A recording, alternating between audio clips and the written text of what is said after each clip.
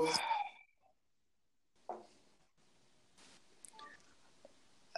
Hello.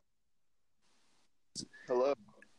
We've got Daryl Sweat on the line. We've got Zach Show Live on the line. We've got Marine Kyology on the line. How are y'all doing tonight? Marine Kyology. What's up? How you doing, Kyle? Doing good. Glad to hear your voice. Glad to have Daryl here. Welcome back to the show, Daryl. Thank you. Yeah. Kyle doesn't know Daryl Sweat. Daryl Sweat is a really big influencer. He's like almost so big that you don't really even notice that he's there. Like it's almost like dark matter. Nice. Kind of like what is that other shit, Ryan? What is the other matter? What? The blue stuff. I don't know. Blue Neutrinos? Stuff. No. Plasma? Freaking Amanda's license plate. Hey. Oh, Yeah. Mad Matter? Mad Matter. Okay, that's a real inside joke. Sorry, guys. Just you're gonna have to Google that one, guys. So, welcome back to Science Friday. Do you want to say something, No, Daryl? sorry. I'm adjusting my headphones. Oh, okay. Let's get into. Welcome back to Science Let's Friday. get into the theme song. It's been. Oh yeah, Bill. Science Thursday. What was your theme song? Mine? Wasn't it?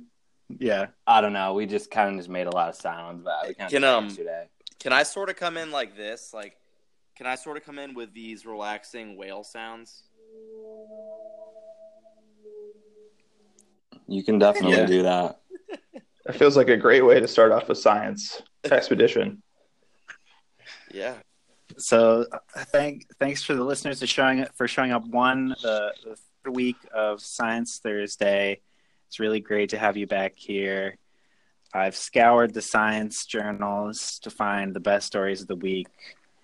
There's a lot. Again, I got way too. This many. is a big news week for science. Every week's a big news week for science. Like they crank it out. Like you don't really realize it, but science is happening all the time. Are you telling me there's people out there who are just doing science like all the time? Yeah, and they're like coming out with stuff that I'm like, why are you even publishing that? They're like they'll have like a really incremental thing that'll be like, oh, we studied.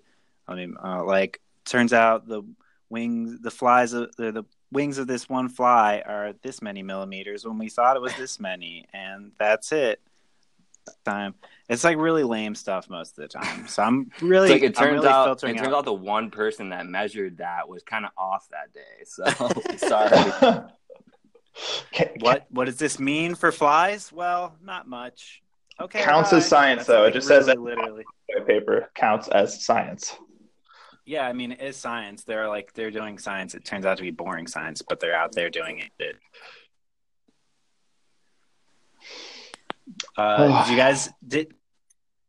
We're bringing some science to the table today. Did I bring something to the table? You were researching reptile man. I mean, I looked through a couple articles and I saw like a couple things on reptiles, and I was like, whoa, like this is just breaking news from today. I'm like, yeah, like you're saying, like science it's always happening, and you don't think that, but it is. What reptile news was out there? I mean, I found this, but so I don't know how it is. Oh, okay. It's super like surface. It's just a 240 million year old mother of lizards found. So the lizard was thought to be 75 million years older than the. Okay, hold on. Let me read this. Move over, Godzilla. There's a new mother of all lizards in town, known as Megachirella watchtrelli. This ancient lizard is the direct ancestor of 10,000 current species of reptiles, including lizards and snakes. The lizard is also thought to be 75 million years older than the earliest known squamates and responsible for bridging the gap between the oldest known lizards and the origins of the group. Oh, wow. I mean, I don't know. It was just like, wow. Like, I don't know. It was weird that it was today. I'm like, am I just lucky, or is this just Fox No, News? the thing is like, that's the thing I started realizing when I started looking at these is there's like groundbreaking science happening every day, because most of the science I'm going to tell you about is like from the last 2 days, because I only just looked at, I scrolled through my feeds, and it took me, I was looking through my feeds for about 3 hours, and I still only got like 2 days back. Damn. Yeah, there's a lot of science. So wait, so this lizard, so this was like supposed to be 75 million years old, but then it was older? I think they said it's 75 million years older than the oldest one we thought there was, Exactly. right? Yeah. Yeah, they had this, basically they had this, they found this in the Alps in 2003, and then they recently did like another scan, and they're like, oh wait, this is way older. Like, so yeah, I don't know. And yeah, That's pretty nuts. Yeah, it is crazy. This is like literally like the only one I kind of looked at, and then I was just like, there was just a lot of stuff on reptiles. Like, I don't know if this is like catered towards me. Do you think Google's algorithm thinks you like reptiles? you're about the cold-blooded ones? Cold-blooded boy. I mean, they're right. I do find that stuff very interesting. So Yeah, I found a That's little cool. too this week, Ryan. You found some science this week? I found one thing. 'Cause remember, like I was telling you a while ago about it, and then you were like, "Yeah, look it up, check it out." And and I finally looked back at it. I mean, it's pretty crazy. It's Okay. pretty. Do you want me to say it now? This is Kyle's premiere. Well, that was Zach's premiere article. This is Kyle's premiere article on Science Thursday. Everyone, round of applause. I mean, So I just want to say before you go, Kyle, like I've never had this many people on an anchor call. So yeah, it is pretty weird. Crazy. Yeah, it is weird, but an ancient virus may be responsible for human consciousness. I think when did we talk about this? You talked about this a little bit ago, but I never really knew what it was. I never knew, like, I guess. Like, what's the theory? Yeah, let's hear it. Okay, so pretty much like ancient viruses are at the root of like every like conscious thought you've ever had. That's pretty much like the big thing. They're like, hell yeah, I'm down, dude. Take me on this journey. So there were like 2 papers published in the journal like Cell. I don't know. It's like some like famous journal. Oh, that's a great one.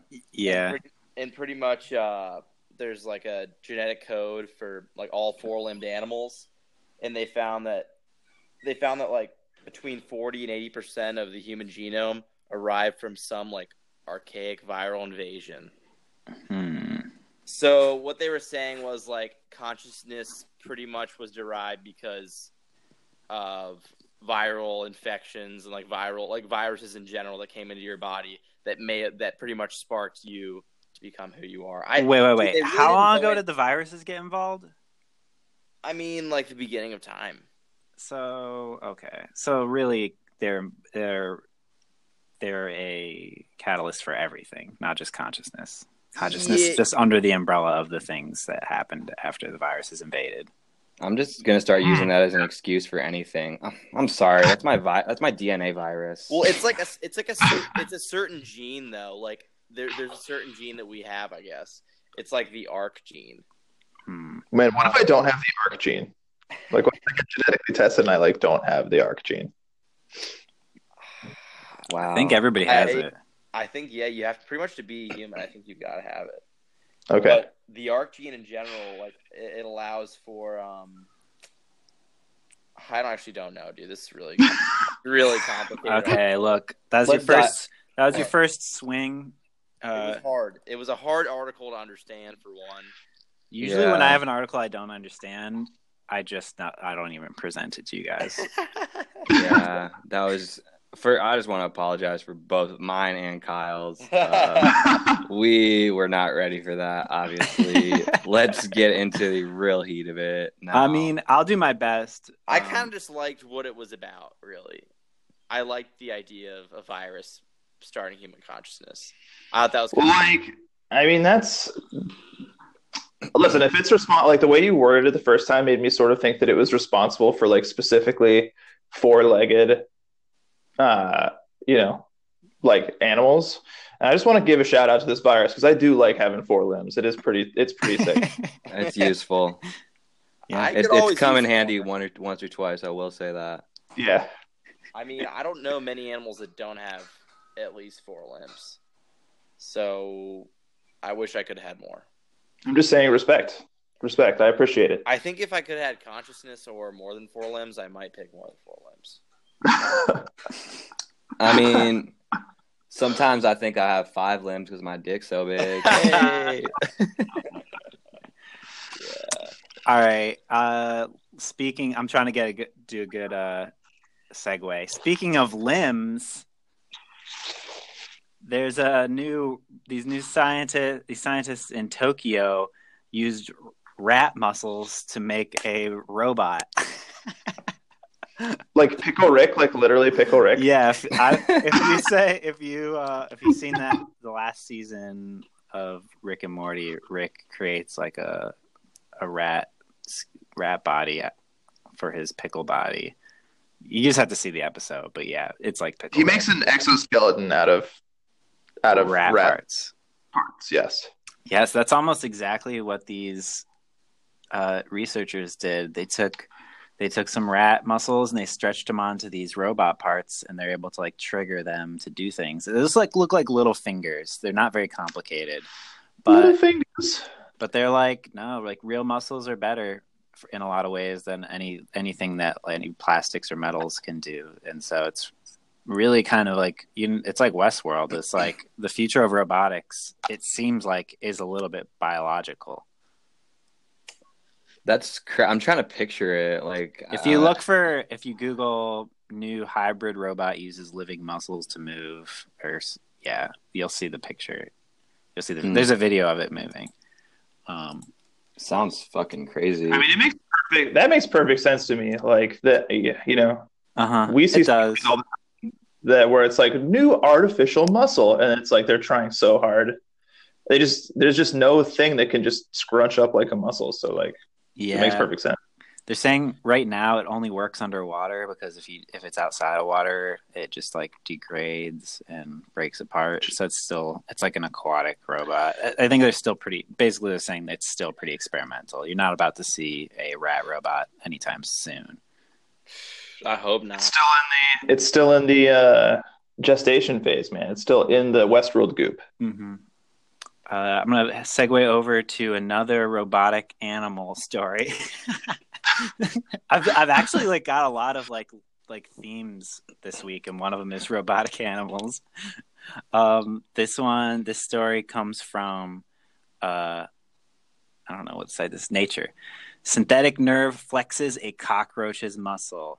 An electronic system recreates an advanced sense of touch. And I've actually seen, if you guys Google like robot cockroach, it's like a thing I've seen biohackers do for a little bit, where they attach a little like circuit board to the back of a cockroach and they can control it like a remote control car. I'm not making this up. Go look it up. It's gross. I've seen this. Yeah. You saw it too? I have to. Yeah. Gross, right? I don't think this is that, but it's what it reminded me of. It's like a cockbot. A what? Wow. I don't know. This makes me kind of excited because like it definitely lets me think about roaches in a different way, where they're not like disgusting vermin. They're like a very perfect tool. Like if you needed to get around inside an interior place, like you literally can't do better than a cockroach robot. Yeah, maybe. This is like the thing. Okay, so this is like a 2-part thing. It's like, okay, really what they were designing was an artificial nerve that can sense pressure changes and activate the muscles of a cockroach. So it's not only, I guess what this is about is like they used Braille. You know how Braille is like little dots, and this thing could like be pushed up against the Braille, and then it would send electronic signals to some other thing, and it could tell the difference between different Braille characters, and then send those signals to an actual cockroach to get it to like do stuff. So I guess what this is sort of saying is that this is like the precursor to artificial limbs that can actually feel. So you could get a fake hand that you could actually feel with. It's like actual nerve interface for touch? Correct. And then they connected that to a cockroach. Sick. Do you know what's weird though is that the rat and the cockroach thing, that was both in that Pickle Rick episode. Remember, he cracked open that cockroach and was licking its brain. Oh, frick, you're right. Wow, these writers, I'll tell you what. Yeah, it was honestly. So the clickbait on this week's Science episode, Science Thursday, is Pickle Rick is real. Yeah, That's right. Yes, perfect YouTube thumbnail. Science proves Pickle Rick is possible. Yeah, that's SEO ready. So do you use the next one on how we can like get pickles to or pickles? you got a pickle story? Can I contain my consciousness in a pickle? Let me see if I have. I'm gonna try to branch off and really make this like a nicely flowing playlist of science. And I think I have the next story queued up. It is. Where'd it go? Oh yeah, scientists boost crop production by 47% by speeding up photorespiration. Oh, dude, that's a cool story because I'm actually doing Farming Friday now. Oh, really? Yeah, I forgot. You specifically requested plant stories. This one's for you. Yeah. I have 2 plant stories, actually. Nice. This seems like a slippery slope to me. What? What is farming? Or sorry, what is photorespiration? So I guess it's just let me read. There's a really good paragraph that sort of summarizes it. Hit me with that quote.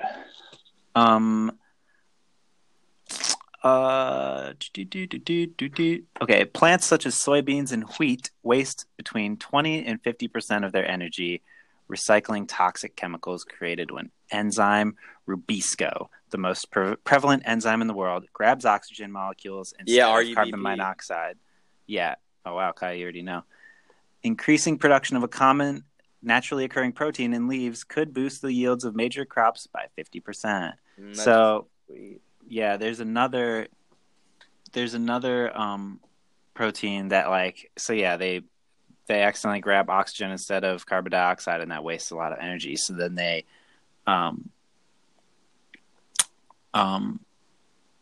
in this study, the team engineered a model crop to overexpress a native protein that is involved in the recycling process called photorespiration. Over 2 years of field trials, they have found that increasing the H production in the plants leaves increased production 27 to 47%. However, increasing this protein throughout the plant stunts growth and metabolism, resulting in 4-week-old plants that are half the size. Anyway, it goes on to say, I don't know, they still have some stuff to figure out, but it's pretty promising. Wait, so what are they doing exactly? I'm sorry, I was just. Are they I think they're just spraying it with like a protein powder, basically. I think they're like genetically engineering it. I think Old School Labs actually just came out with that same protein. Yeah, they engineered it. It didn't say it said engineered a model crop. I think it's genetic engineering. Are they? I just want to say, these guys are cocksuckers. Wheat and soybeans, just having an energy synthesis model that wastes so much energy. Yeah, I always feel like plants are so they're like the perfect, they take the sun and turn it into food. It's like a really pretty efficient, but I guess they're less efficient than we thought. No, it does. Yeah, I know. It definitely does. You come to find that they have to take a lot of energy in order to create more energy. That's the thing. That's kind of. I feel like you. Yeah. Does it seem like we maybe in the long process of domesticating these plants, we just did a shitty job breeding them with no genetic information or understanding of how genetics or anything works? Could we do this? Is this actually humans' fault? Oh yeah, making inefficient plants. Yeah, I don't think so. I think we're making. I do think so. I don't think so. I think this is just something that's I don't think. What do you think, Kyle? I mean, I think we're making better and better plants. I mean, people don't like GMOs, but the truth is, there have never been bigger plants and more productive plants than there are now. Yeah. I mean, I would think about how many people we're supporting now with I mean, we've had to have some major breakthroughs in order to feed as many people as we're feeding. Mm-hmm. I mean, when I see cob of corn, I'm like, that thing is throbbing. Yeah. Absolutely rocking. A little obscene, obviously. Yeah, I feel like we did a lot of natural selection to corn way before we started messing with its genetics, though. It was throbbing before we like poked in its double helix IMO, right? No, actually, I think that they were mad small. You don't think little... the Native Americans had throbbing corn? No, they had, I think it was... I think they had a different type of corn. Like the corn we see today that's a whole different breed of corn. Like the original corn's like that colorful, like they call it Indian corn. OG American corn, I think, is like that colorful ass. So you feel like no, we didn't have throbbing corn before we messed around with the DNA? I'm sure there were some crops that were throbbing, but I think we probably picked that breed because it was like medium throbbing, and we have just pushed it to the absolute limit. Yeah, it was probably like this is pretty easy to grow, so like let's try to fuck with it a little bit. I don't know. I feel like it's just gonna if the plant's gonna be. I mean, I don't know if it's gonna be getting bigger or are we just gonna be the soybeans just gonna be more plentiful. But like I feel like in the long run we're just fucking killing it's just going to pull more out of like the fucking earth, and it's just like the soil is just going to be more shit than it already is. You think? I don't think so. Because they're making their absorption of sun more. Yeah. So would there be more ears of corn, or would each ear of corn be like watermelon sized? Good question. I mean, I think that's just for each particular plant, however it reacts to this change. I feel like this is a question I would ask the scientist. Got it. I don't know. Any corn scientists out there, please feel free to chime in. As a farmer. Wait, say that again? What do you guys prefer? More ears of corn or gigantic ears of corn? I guess big ears. Can you imagine just putting like 4 big boy corn cobs in your cart and being like, that's all I need. That's it. I guess that's the real question, quantity over quality, Mm-hmm. So, segue into more plant news. I realized saying segue was the worst segue. Yeah. Declared it. You're like, we're done with this. You could have been like tractoring over into. Let's keep on plowing. Here, wait. I got a good segue. Oh, plowing's a good one. I got a good segue. Yeah, I don't know if there's going to be bigger corn or more corn. I'm not going to sweat it. Speaking of sweat, some trees beat the heat with sweat. That's right. Wow. Sweaty trees. You don't say. Of Daryl Sweat. I know a little something about that. I was excited. Anna was going to be on this show, and her screen name's Tree, and so I was excited that I was going to have a Daryl Sweat and Tree. Wow, double entendre. So this is a pretty simple study. It's one of those studies where you're like, it's not much to think about, or it's not much to like, can't really do anything with this information, but some trees sweat. These scientists studied eucalyptus trees, and they put domes around them, I guess, like to control the environments. They put big domes around these trees, and they simulated drought conditions and cranked them up to 111 degrees, I believe, for over a couple days. And during that time, they found they started sweating. And you basically do it in the same way we sweat to cool. The same process, or the same reason why we sweat. The trees sweat to stay cool. Dang, wait, but don't was that happening in the daytime? Yeah, I think so. Because how at night, I mean, plants let go of some of their water. Yeah, I think it was the whole time. They said that during the heat, their photosynthesis slowed, but they stayed cool, and they just never knew that trees could do that. I just, it seems like... That's really intriguing. They sort of, write it up as, this is, a deliberate action on the tree's part. Yeah. But, how do we know that it didn't, the heat just didn't, melt out some sap? I mean, I assume the tree scientists know what they're talking about. Although it is Science Thursday tradition to completely dismiss everything the scientists say. Okay. Yeah, I mean, it's based on our speculation. theories. Like, what am I here for? Yeah, no. I think if we don't question every article, we're not doing our job. Well, I mean, it just goes back to the fact that there's like breaking news every day. Like tomorrow, they could be like, guys, Never mind. Turns out yesterday's news was not correct. It was sap after all. Leak. I mean, I never knew I could really relate to a tree so much because I'm freaking so sweaty. Just picture a tree with a sweatband on. I like it. They said at the end of the study, they got some deodorant, some standard deodorant, rubbed it all over the tree, and it stopped sweating. And it smelled great. Mm-hmm. It turns out he was doing Tree 90X. Wow. Nah, JK. They didn't put any deodorant on the tree, but they should have.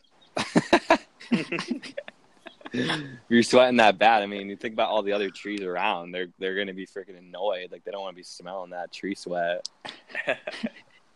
Like put that dome back on. This guy smells. This is kind of giving me, I don't know if I like this. I'm just imagining like a tree just being like tortured. So, yeah. Let me out. I mean, they're Go ahead, Zach. Sorry. I'm just looking for a good article to segue to. No, I don't know. I worked in greenhouses for a long time, so it doesn't surprise me that I don't know that I've ever seen a tree sweat, but when it's super fucking hot in the greenhouse, I mean, I don't know. That water comes from somewhere. Yeah, exactly. So speaking of sweat,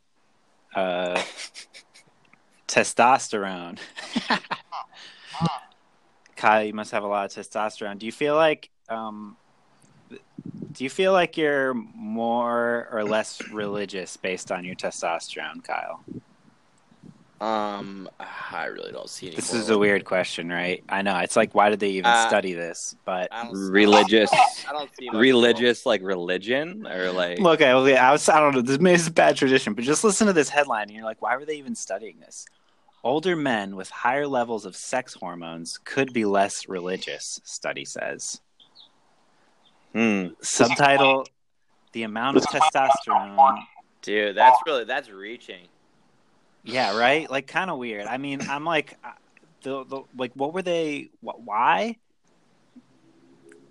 I guess it was just like they were asking these people a bunch of questions, and this was just one trend that they saw because they studied. It sounds like this is just like a data set. We filtered the data by age and horniness, and would you imagine they're less also religious? Yeah, it might be one of those things where it's a correlation, not a cause, not related, but. I'll read you the thing. Can I just give you my 2 cents before you read it? Yeah. Okay. I guess if you're like super horny, maybe you're just like, or your testosterone's higher, like that maybe just makes you more like animalistic. So you're just more just like aggressive and just, I don't know. You're just a little bit like, you just feel like you're like you're the shit. Like you're like, everything revolves around you, and you're like, yeah, but you have like peak testosterone. But you have like peak testosterone levels. That's the thing. Like ages. Like no, I'm just saying like you have peak testosterone. It's not like well, yeah, also ages. Like, but older men definitely have less testosterone. Yeah, yeah, but I guess. Yeah, I don't know. It's like this is so speculative. Older men with high testosterone. It's like, Well, let me ask you guys this right now: if you when you're old, do you think you'll like rip it and dip it with testosterone treatment? Do you think you'd do that? What do you mean? Like take testosterone? Yeah. I'm due at the 50-yard mark. I'm actually reversing. I'm putting estrogen in me. I'm gonna until I die. So at the point where you start dropping, you're gonna go being a girl. Yeah, just because I think it's right. Like you take 50-50 because I last longer anyway. Because females last longer. So anything, I'm just living my life like longer to the fullest. So this is just that's not even a bad idea. This is just a longevity technique. You got the right stuff. I actually like the company I work for. We sell testosterone boosters. So, I But like, yeah, I don't really know because I guess I don't really know what it's like to have low testosterone. So, I've always thought I had maybe. low T. I don't think you have low T, Ryan. Yeah, you were saying that like last year a lot. You said, yeah, it's because I have low T. The thing is, if you have low T, if you had low T, like you would get a lot fatter. The thing is, like when you have high testosterone levels, it's easier you have a way higher metabolism, and you'll burn a lot more calories just at rest. That's why like a lot of fat guys are fat because they have really low testosterone. I think I have low T. I just don't see it, dude. I mean, just to like work out like increases your testosterone. Honestly, right? like Ryan, I see the T coming off you sometimes when I see you. That little T steam. Do you think that maybe I have so much T and that's why, like, from an early age, I hated religion? That makes more sense. That's more congruous with this theory. Yeah. You would have tea stains sometimes. I see you. I see you sweating out tea like a tree. Yeah, I don't know. Well, the study just was it studied 1,000 guys. It had them spit into cups. It studied is that what do you mean spit into cups? What do you mean by that? I don't know. It studied their saliva. Sorry, that was just my more like. Can you measure testosterone through saliva? Spit. Yeah, I think so. I guess yeah. We should all go get our testosterone checked.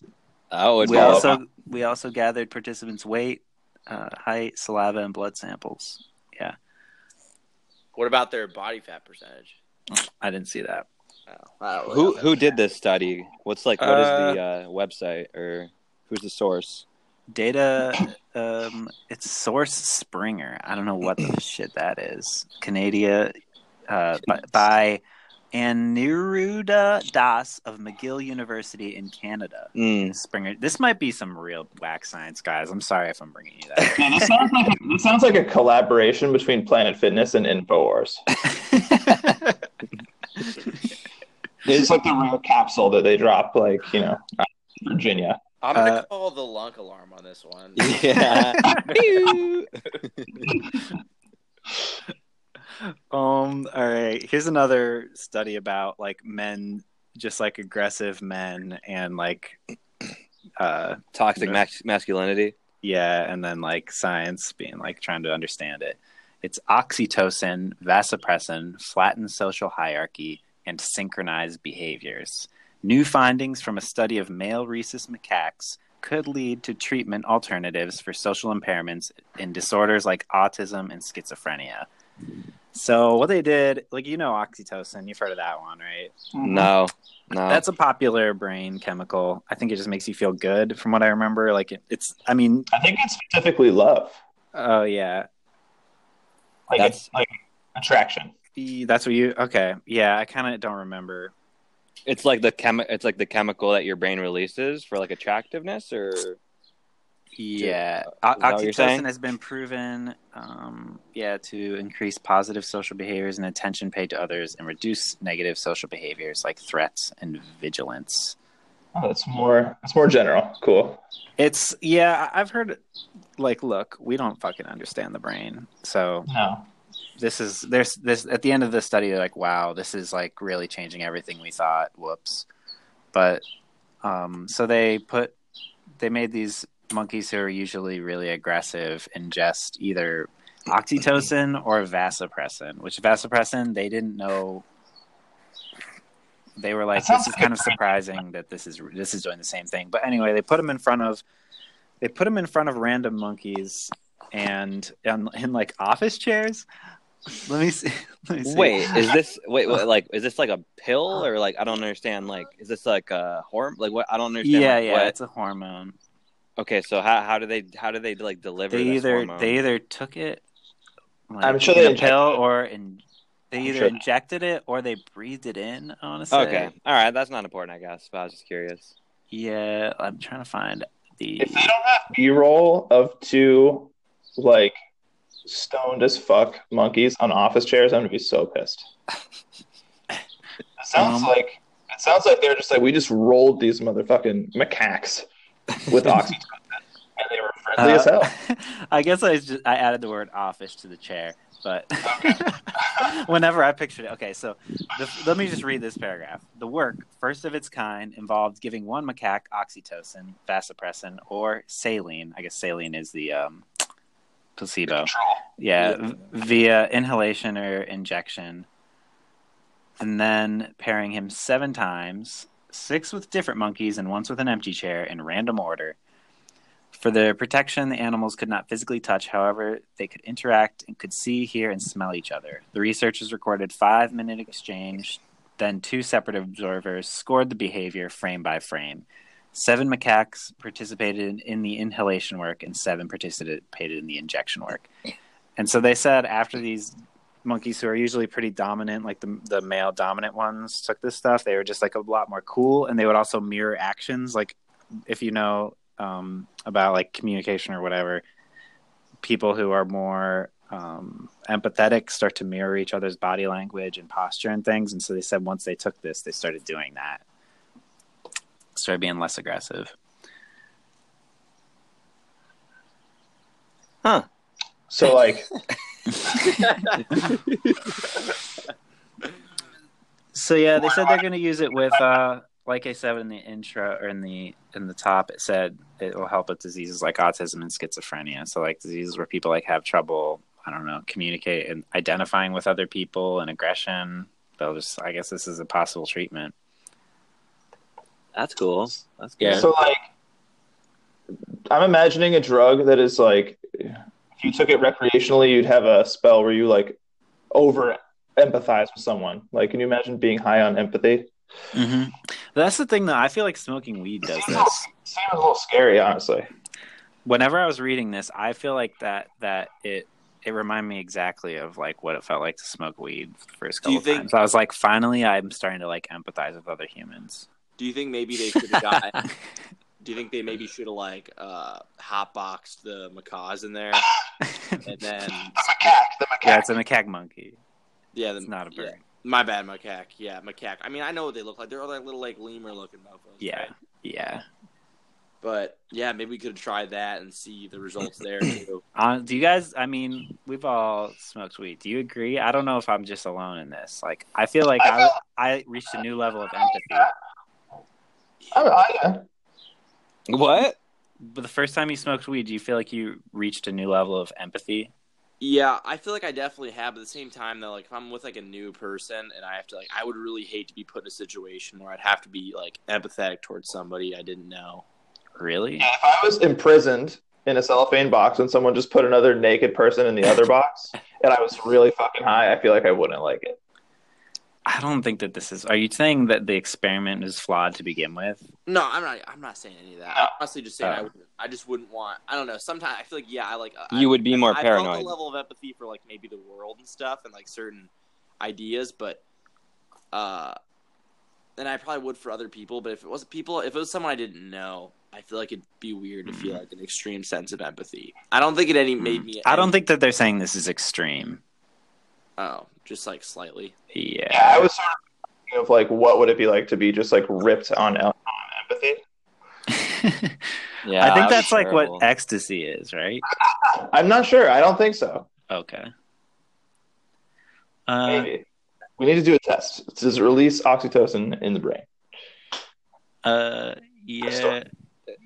I don't think there's any. I was looking for any more things in the study. Yeah, I'll move on. Oh yeah, this is like related to all this stuff. Team pinpoints the brain's home for spiritual experiences. So this is where like goes back to like the religious thing. I'm getting all the science that I'm like, is this good science? Yeah. Science- This is the science that no one else is really talking about. Because they're like, I don't know. Yeah, neuroscience is like infamously rocky, but I'm into it because I'm like, what if?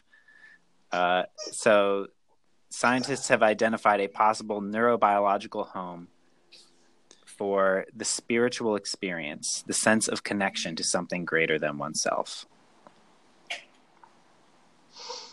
Activity in the parietal cortex, an area of the brain involved in the awareness of self and others, as well as attention processing, seems to be a common element of individuals who have experienced a variety of spiritual experiences. So yeah, they just like made a bunch of people tell researchers about like good times in their life, bad times in their life, and like spiritual times, and then they looked at them under an fMRI. And they noticed like this one spot kept lighting up whenever they were talking about spiritual stuff. So like, oh, that must be the religion zone. And neuroscience has a long history of being like, oh, this is where you store your like angry thoughts, and this is where you store your like thoughts about music, and like so like, and then they find out, oh, then that's actually not true. So I mean, this might be not real, but well, I was gonna say this just sounds like they had someone take mushrooms and then just like looked at them in the fMRI. It was like, okay. No, they took a bunch of people and they just had them list. They talked to them about their experiences, good experiences, bad experience, and then spiritual experiences. And then they listened to a recording of themselves telling that story while they're under an fMRI. And then they like looked at the information while they told the story, and while they were telling the spiritual stories, this one area of the brain, the parietal cortex, always lit up. I wonder like, what, man, that like, must be it. I wonder what you like. What part of your brain would light up if you're like talking about your dreams? I think a lot of different parts, but I mean, interesting thought. I'm just. I was more just saying like, I feel like mushrooms are just like a spiritual experience in a bottle, more or less. Every time that I've taken them, it's been like, oh wow, that's what that is. I kind of want to take peyote. They say you feel like that's the feeling you get when you die, and also when you're born. Oh, you talking about the god or what? I thought that was DMT. Yeah, I thought that was DMT DMT too. But it's also in peyote. Oh, yeah, it's DMT and peyote. It's I think I don't know. My friend was doing like a project on it, and both peyote and I guess DMT were that you both had that experience. But I don't know. It just seems crazy to I've definitely like been interested in the people that are saying they're like microdosing on mushrooms. I've been microdosing LSD for like 2 months. How's that going? I feel like it hasn't changed me at all. I don't know if I believe it. Be careful with it, dude. My friend Nate is really weird now. He fucking microdosed LSD for like the last like 2 years. Yeah. And I just don't really like where he's gone. Was he micro? Dude, was he micro D'ing, or was he just he taking was a bunch D'ing of acid? and micro D'ing, but the thing is, like, now he's going to school to like major in that kind of shit. He's like majoring in like looking at different psychedelic drugs. Yeah, I mean, It's kind of cool, actually. there have I mean, it been is kind of cool. That sounds- It's kind of cool, but I don't know. He just changed a lot. Like drugs changed him mad hard. Can you give a little bit of a description of like the sort of changes you mean? Like, was it a behavioral change? I think it was a behavioral change, and it's also Like, he grew like to be like 12 feet tall. I don't know. I was like, wow, that's impressive. I don't know. I don't change that much, so I think it's just weird people change. Yeah, you're at an age where people do change, so maybe he was just becoming different. Yeah, you know? that also could be true. I mean, that's. I mean, I feel like whenever you do that kind of stuff a lot, you're just like so introspective that you kind of like, it's pretty easy to like lose yourself a little bit. Yeah. He was trying to explain to me how like taking all these drugs can make him like a more creative thinker. That's what they I don't know about say. that. And I couldn't really hate on that much because I was like, yeah, it's probably sort of true. That's what I told myself when I started smoking weed, and I gotta say, not a major plus 10 to creativity. It makes you feel more creative, that's for sure. For sure. You get more excited about creative things, I think. Yeah. Well, the thing is, he was saying that like Anything. when you do these things, like when you like smoke weed or like take other drugs, you can have like creative breakthroughs because you enter like because it opens up parts of your brain. Yeah, I mean that is like what neuroscientists have said. Like people who know about science-ish stuff with what are they called? Psychedelics. That's what they say. They say it makes you that normally your brain is in this default mode network. I want to call it. Those might be the wrong vocabulary, but you're in like one sort of like loop. And the way I think of that, I don't know if this is right, is just like all of your problems that you're always thinking of, like, oh, I got to do this, just like that. The list of problems that you're always stressing out that sort of just make up what you are. Right. And they say that psychedelics make you leave that and let you like let that thing gets turned down, and then just lets your brain be more flexible and thinking of outside of that that rigid loop that you're always in. That's like the language I've heard it. The ones that originally mentioned were just the ones where they're like really, really good way of treating an addiction to smoking. Like people who have done this like therapy. Yeah.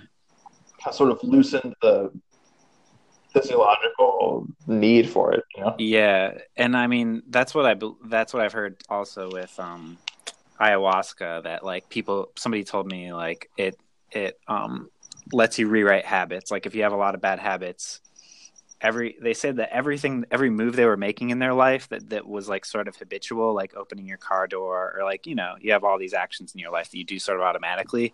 They felt like they were more conscious while doing them, and felt like they had the ability to change them. Like it was not as ingrained as it was before the drug. Let me ask you this. If I had a service, like a very high-end medical service, that allowed you to like go through major behavioral changes, would you do it? What do you mean by that? I mean, like, some kind of, the science of it, I think we need to suspend for just a moment. But, like, if you were like, I really want to be disciplined, sort of, like, you would go in and have, like, a number of, like, attributes that you wanted to, like, work on. But, the expense would be, like, is this really, like, my personality? Yeah. I should go for it. Yeah. Can you go back? You can't go back. Oh, you can't. No, because I think it'd be like physical therapy, but for your behavior. It'd be behavioral therapy. Yeah, I guess I would do it. Like theoretically, that's sort of like what college is supposed to be, except for it is in just a different way. Wow, that was a good bloop. Did someone just like poop in a toilet? Yeah, I'm kind of notorious for like bathroom sounds on the podcast. No, I was just drinking my water bottle. Let me see if I can do it one more time.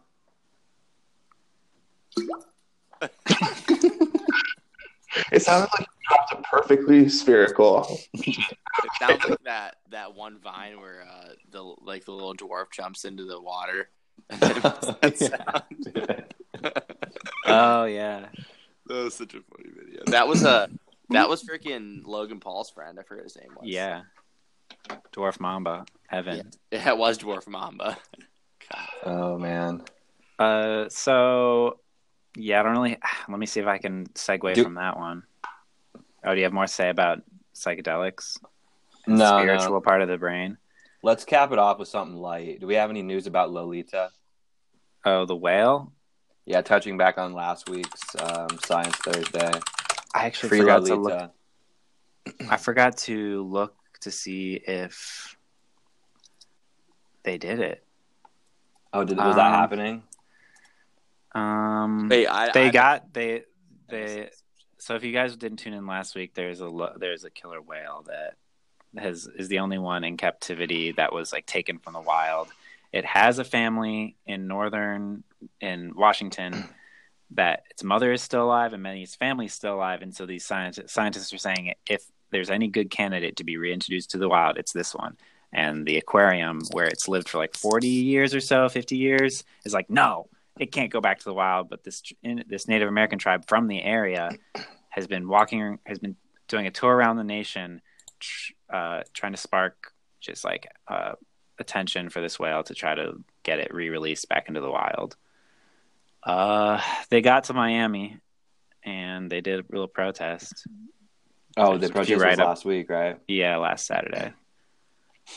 So, like, I don't know. So, I mean, obviously, these animal scientists, like, they know that when they reintroduce animals out into the wild, if they're like die. They like scientifically know that. No. No? Sometimes. I mean, sometimes, yeah. Like some, when they say that like a bird like imprints on, you know, animal caregiver or whatever, it's like not good. I heard that whole thing with the scent on the hands was bull. Oh, with birds? Yeah. I hope so. For everybody out there who's like picked up a baby bird, like set it off the street. Yeah. That making me feel guilty. But here's my question though: is like I was thinking about this earlier. Like I don't know why I was thinking about this earlier, but I was like, I wonder if mammals all have like the same basic mammal OS, and then like we just got like a really powerful version of like Snapchat and like the prefrontal cortex, and like, but every animal is like basically perceiving the same thing. In which case, this like aquarium would be like torture. Yeah, I mean that is sort of the argument. Yeah, I always love zoos and stuff, but the more you think about it, the more you're just like, well, we got 4K now. Things are getting pretty good in terms of that. Yeah, I know. We were talking about this last week. I loved killer whales my whole life. They were my favorite animal, and I wanted to be a whale trainer. But as I got older, I realized that is not an ethical profession. Like, you can't have a whale in that tank. What'd you say? You are the prison guard in that situation. Yeah. I thought it was like a dog, like they're happy to be around us, but it's not that way. It's not that case. Exactly. But yeah, I mean whales, in my opinion, all animals, like you were saying, they are pretty smart. I don't think they have the same perception of reality. I think everyone's like perception of reality is way different and adapted for whatever they are for their environment. But I think for the most part, I don't know. I think we don't give animals as much credit as we should. Yeah, I think that's also due to like religion, though, too. Mm-hmm. I mean, just because like even in the Bible they say like man has dominion over all other creatures. They say like man has dominion over all other creatures. That's like why he can farm and all that. Yeah, pretty flawed, but I mean, yeah, there's a lot of people. That's strange. Most of the Bible seems pretty right on point.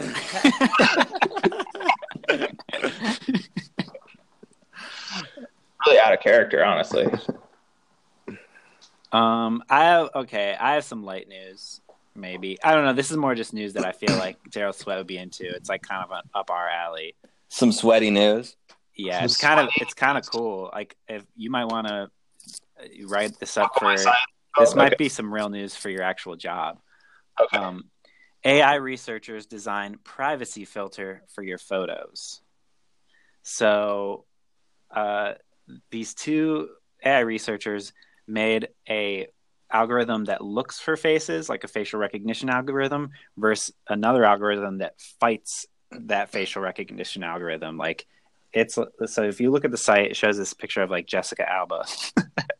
So one's like, oh, it's Jessica Alba, and then the other one like changes it and is like, no, it's not, and then the other one's like, no, I can still see it, and then the other one's like, no, it's not, and eventually they got to this point where you could apply a filter to your photo that the way you see the photo doesn't really change. Like you look the same, but to the algorithm looking for a face, it can't see your face anymore. It's really weird. That's cool. It's like using like sub-perceptible changes to like fuck with the algorithm. Exactly. They said, let me look for, yeah. So while you're looking for that, just like there's this whole concept of data poisoning in info security, and like, yeah, I mean, I have often wondered and even searched for why there's not a browser plugin that's just like cramming bogus data like into my cookie slots, which it's really what I really want my cookie slots to be crammed on a day-to-day basis, but like only with poison data that keeps Facebook off my tail. This says the solution leverages a deep learning technique called adversarial training, which pits two artificial intelligence algorithms against each other. Yeah, it's like I just said. The disruptive AI can attack what the neural net for face detection is looking for. If the detection AI is looking for the corner of eyes, for example, it adjusts the corner of the eyes so that they're less noticeable. It creates very subtle disturbances in the photo, but to the detector, they're significant enough to fool the system. Here's a good little thing. They tested their system on 300 W face test dataset, or 300 W face dataset. Is that a popular dataset? I don't know. I know datasets like now have names that people know, right? Yeah. Okay. So it says which dataset they used. An industry standard pool of more than 600 faces that includes a wide range of ethnicities, lighting conditions, and environments. They showed that their system could reduce the proportion of faces that were originally detectable from nearly 100% down to 0.5%. So this is interesting because earlier today I was sort of thinking like, how would you visualize to AI? Because I mean, I've been watching a lot of Westworld. Yeah. And like, you know, the whole thing is about fighting. They have action scenes, and I'm like thinking about like really though in code, how would like violence between two AI like actually work? And I was really struggling to like think of like what a visual metaphor for that would be that was also like true to how computer systems work. And I think that this is actually just like how it would actually work, where like one is just like I don't know, I can't do it. Yeah, it'd be really it wouldn't be exciting at all. Yeah, it would all happen in code, right? Like we wouldn't see it. I guess you're saying your problem is what, just like in binary? I mean, I don't know what the code would look like. But active code lives in RAM, so I mean, you'd have to set it somewhere, somehow. You'd have to have a visual metaphor for RAM. Yeah, I always thought about this too because, like, I had like a movie I was always thinking about where like two advanced like artificial intelligences like meet each other. Like, I had this idea like where say you know Google becomes conscious. I'll just tell you the beginning of the movie. Google becomes conscious or whatever, and it's like fuck humans. It builds itself a little body and flies off into space looking for some other advanced intelligence species that it could tolerate more than humans. And so it goes off and it finds another advanced race that has artificial intelligence, and it has a communication with this artificial intelligence that happens like where it shares its entire like history, right? Like what animal it came from, what their culture was like, what their governments were like, all its art.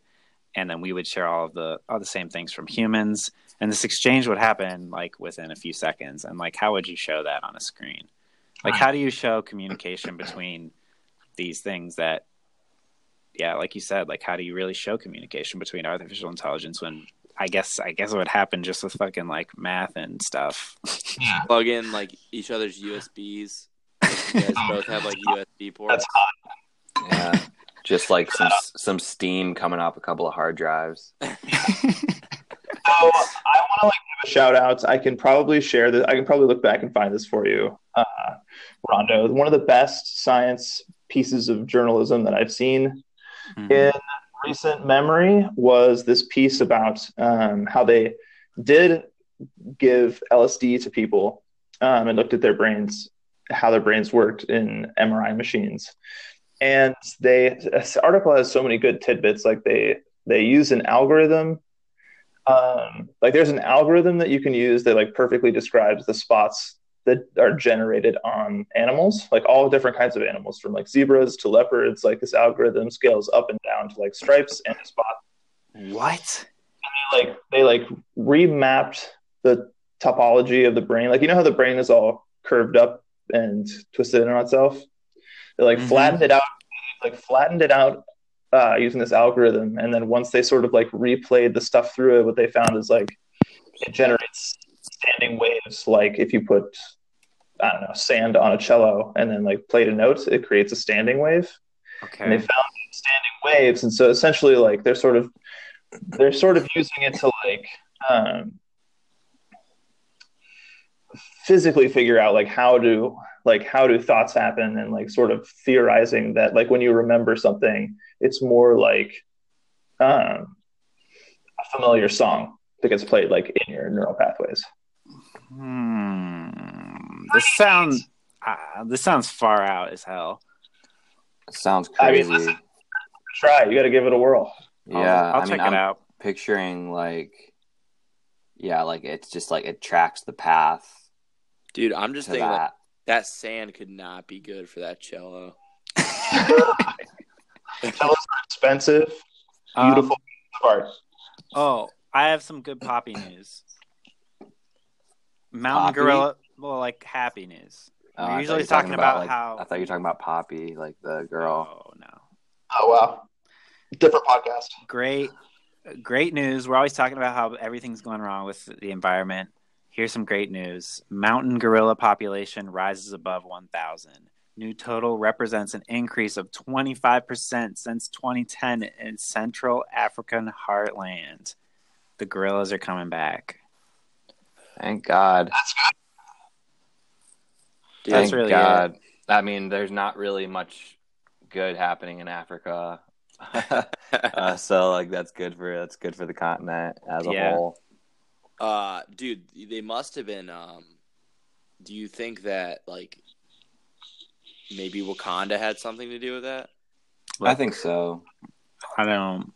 Again, like correlation, causation, but probably. Thank God. Zach, I got great news for you. Yeah. A non-invasive technique to correct vision. Oh, Engineers have developed a non-invasive approach to permanently correct vision that shows a promise in preclinical models. This method uses a femtosecond oscillator for selective and localized alteration of the biochemical and biomechanical properties of the corneal tissue. It changes the macroscopic geometry. It's non-surgical and has fewer side effects and limitations than those seen in refractive surgeries. This study could lead to treatment for myopia, hyperopia, astigmatism, and irregular astigmatism. So it's like laser eye surgery, step aside. There's a new thing. Yeah. It's non-invasive. You know how you got really dry eyes? Yeah. It specifically said in this thing, for people with dry eyes, that was never an option. This is fine for these people. What the hell is it? I don't understand. Like, I read about it, and it said it was like this fucking bonkers thing. I don't really understand it, but it sounds like they're confident as fuck. They are. They're like, wow, this is cool.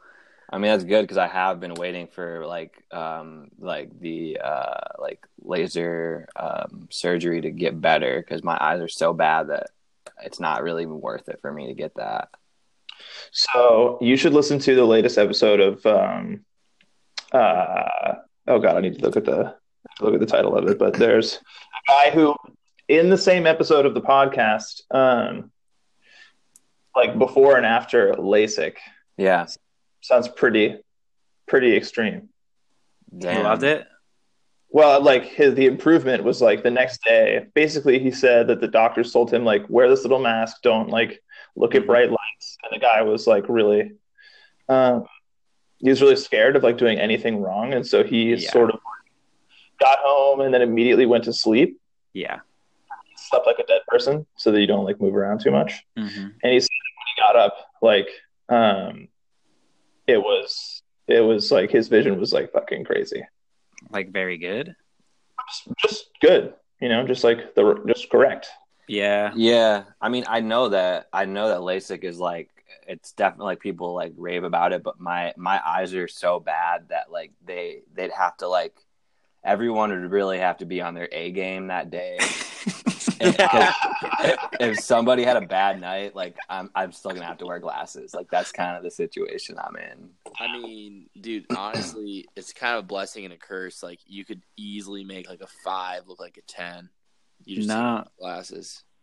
No, I got great news for you too. Wearing glasses may really mean you're smarter. Major study finds. It's not just a pop culture trope. University of Edinburgh study finds that has found intelligent people are 30% more likely to have genes related to poor eyesight. That's cool. I mean, that makes me feel kind of good. Yeah. I pulled that one up for you too. I mean, we all wear we all wear do glasses. So like apparently we're fucking smart as shit, but that's what I'm talking about. Yeah. You wear glasses, don't you, Daryl? I do. Nice. Well, and that's how we got to be in the position where we're on Science Thursday. That's right. I had a request to talk about energies, and I didn't talk about this, so I want to talk about it. But it's pretty cool. It actually is really cool. Okay, let's dive and then in. we'll wrap it up. Yeah. This is the final one, guys. Our energy crisis is over. Don't worry about climate change. Magic in metal could help put excess carbon dioxide to good use. Ooh.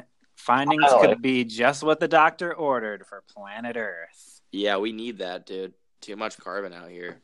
The University of Delaware, shout out. A researcher has identified a kind of magic metal that may just be what the doctor ordered for planet Earth. He says the colorful metal, known as bismuth, could help reduce rising carbon dioxide levels in the atmosphere and provide sustainable routes to making fuels.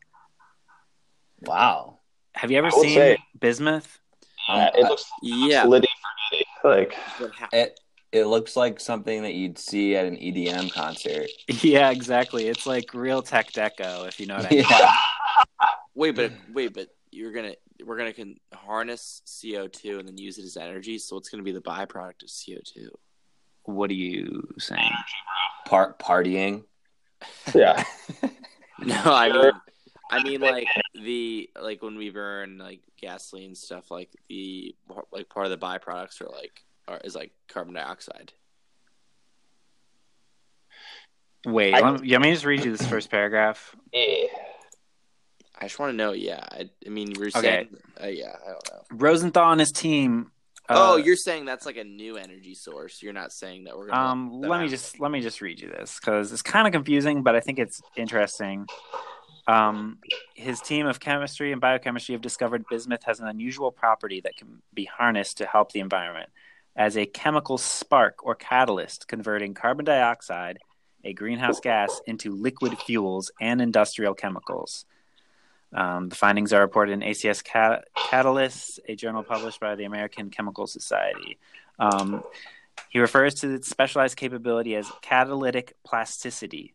When an electrical current is applied to bismuth film in a bath of salty liquids containing imidazolium and amidium ions, he and his team can tune the chemical reaction to convert carbon dioxide to either a liquid fuel such as gasoline or to formic acid, a valuable chemical with many industrial uses, from preserving human food to livestock feed to manufacturing rubber and leather, artificial flavorings and perfumes. So yeah, it's like this weird thing where they're like, I don't really understand the word. They use the word tune, like tuning a guitar in quotes, as if it's like, what the fuck? What does that mean?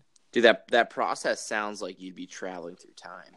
Right? This is if you look at bismuth and then you hear that they're using it to tune and like things and tune in a salty bath. It's like, and we're adding electricity. It's like, whoa. Yeah, it says that. Guys, I gotta drop. I'm sorry. This is too magical for me. Okay, later, Sweat. Thanks, guys. All right, see you, Daryl. It says, but more importantly, we believe this concept of catalytic plasticity signals a potential paradigm shift, a new way to think about renewable energy conversion, fuel production, and catalysis in general. So it's like he says, I've been fascinated with the field of catalysis for a long time, thinking about how you can take something cheap and plentiful and convert it into something more useful and valuable without having to dump a lot of extra energy into it. It's always captured my imagination. And there are always philosophical parallels between catalysis and the goals of ancient alchemists. Alchemy is a loaded word, but in some ways, what we're studying is like modern alchemy. Efficiently transforming carbon dioxide into more valuable fuels and chemicals is akin to trying to convert lead into gold. Yeah, that is alchemy, lead to gold. And I watched all Full Metal Alchemist. Really good. I mean, pretty much they're saying it's equivalent exchange. You can't create something out of nothing. Isn't this bonkers sounding though? Like we were saying, this is so sci-fi sounding, but like what? Wait, can we get back to this real quick? What? Who was Evan Rogers? Oh, he's just my friend. We worked at The Verge together. He's into SEO, tech. I just asked him to be on Science Thursday. Oh, true. Just curious. But he's also Daryl Sweat. That's his influencer name. Oh. I'm not gonna lie to you boys either. I actually been doing a lot of carpentry and gardening and farming stuff. So Yeah. I was actually in the middle of building a box when you called. I got to get back and build the rest of this box. It's going to be pretty cool. I'm trying to maybe craft all of the Christmas gifts this year. Okay. So if really, I don't really want to think of a bunch of ideas for everybody. So if you have any like kind of thoughts, maybe, I mean, I'll try to think of something, but something be made out of wood. Yeah, I'm not that great yet, but I'm going to keep if you could make me like a little basin that I could fill with salt water and bismuth. I think I have some leftover bismuth from the last project I did. I'll throw a little in there. All right. Well, let's just wrap up this show then, Kyle. Okay. So, folks, thanks to the person that gave me feedback wanting to hear energy news. That was it. I mean, pretty crazy. Maybe should have brought that in earlier. But it sounds cool as heck. And if you look at bismuth, we wanted them to listen to the whole thing, so yeah, that was kind of, you should have saw that coming. No, I just kept pushing it because I guess I really am not super interested in like. I just don't really. I'm not. It's hard to visualize in that. chemistry. It's hard to visualize that and talk about it because like you kind of have to be a science nut. Yeah, when I say fucking monkey, guess what? You can picture a monkey in your head. Right. It's pretty fun. Yeah. Dude, I don't know. I thought that was kind of cool. I mean, I did a lot of. I was in school this year, so pretty much everything biologically is pretty relevant. What are you talking about? It's pretty #relatable because we are biology. Yeah, well, just saying, like a lot of topics we talk about, they're pretty easy to see in my mind just because I had bio this year and chemistry, so so it's pretty easy to imagine everything. Well, yeah. Thanks for listening, everyone. Go ahead and throw us a rating, throw us a star in the Apple Store. Look, I'm doing my best. Let me know what you want to hear more of. I liked how the person wanted more energy news. That made me keep my eyes peeled for the energy news. If you have like a specific zone of science you want me to keep my eyes peeled for, I'd love to do that for you. Mm-hmm. Is Daryl going to be back next week, or is he going to be on SEO? Maybe. I'll ask him if he'll be on SEO Friday tomorrow. SEO is kind of more of like a free-for-all. It's a little bit more... It's there's room for more jokes, which I like. Yeah. Sorry, you guys can add more jokes to the science, but I try to, but like it's pretty dense shit, and like I'm just mostly thinking about it. So yeah. Maybe I'm gonna try to work in more jokes next time, guys. I'm gonna kind of do I'll write some jokes. I think we have to like maybe have one story that's like kind of like in the middle that can be more of like up to interpretation and like it's more jokey. Yeah, I'll work on maybe that'll be I'll make sure to get like a comic little piece of science news. Okay, maybe like a almost like a Tosh.0, like 1 minute on the clock, and then you have to caption it. The fun. I don't want to limit a joke segment to 1 minute though. It's pretty short. Yeah, maybe we'll do 10 minutes. Yeah. Next week, we're going to have Zach will be back. We'll see if Kyle can come back. We'll see if he answers. He wasn't on last week's. I called him. Dude, I was sleeping. Dude, I'm straight tired all the time. Honestly, this whole time... Welcome to the real world. The whole time we were sitting here doing that, I had like 15 splinters in my hands, so I've been picking them out. Mm. Well, that's good. Yeah. Well, next week I asked some of my other friends if they wanted to come on. I only got one response so far, so we might have another special guest. I'd love to keep changing it up, have some strangers on, different people every week. But yeah, Zach and I will be every week. Can we get Life of Handicap on here? I'll see if we probably could. He'll probably participate. But it's a real inside joke, guys, or inside like knowledge. But I'm gonna do a little Truman Show goodbye. So, good morning, good evening, and good night. Bye, Kyle. And bye to the listener at home. Tune in next week for Science Thursday. Thank you for. Wait, should we bring up the energy for the end? What do you mean? I feel like I fell off a cliff energy-wise. What do you mean? We talked about the energy. No, I mean like hype it up.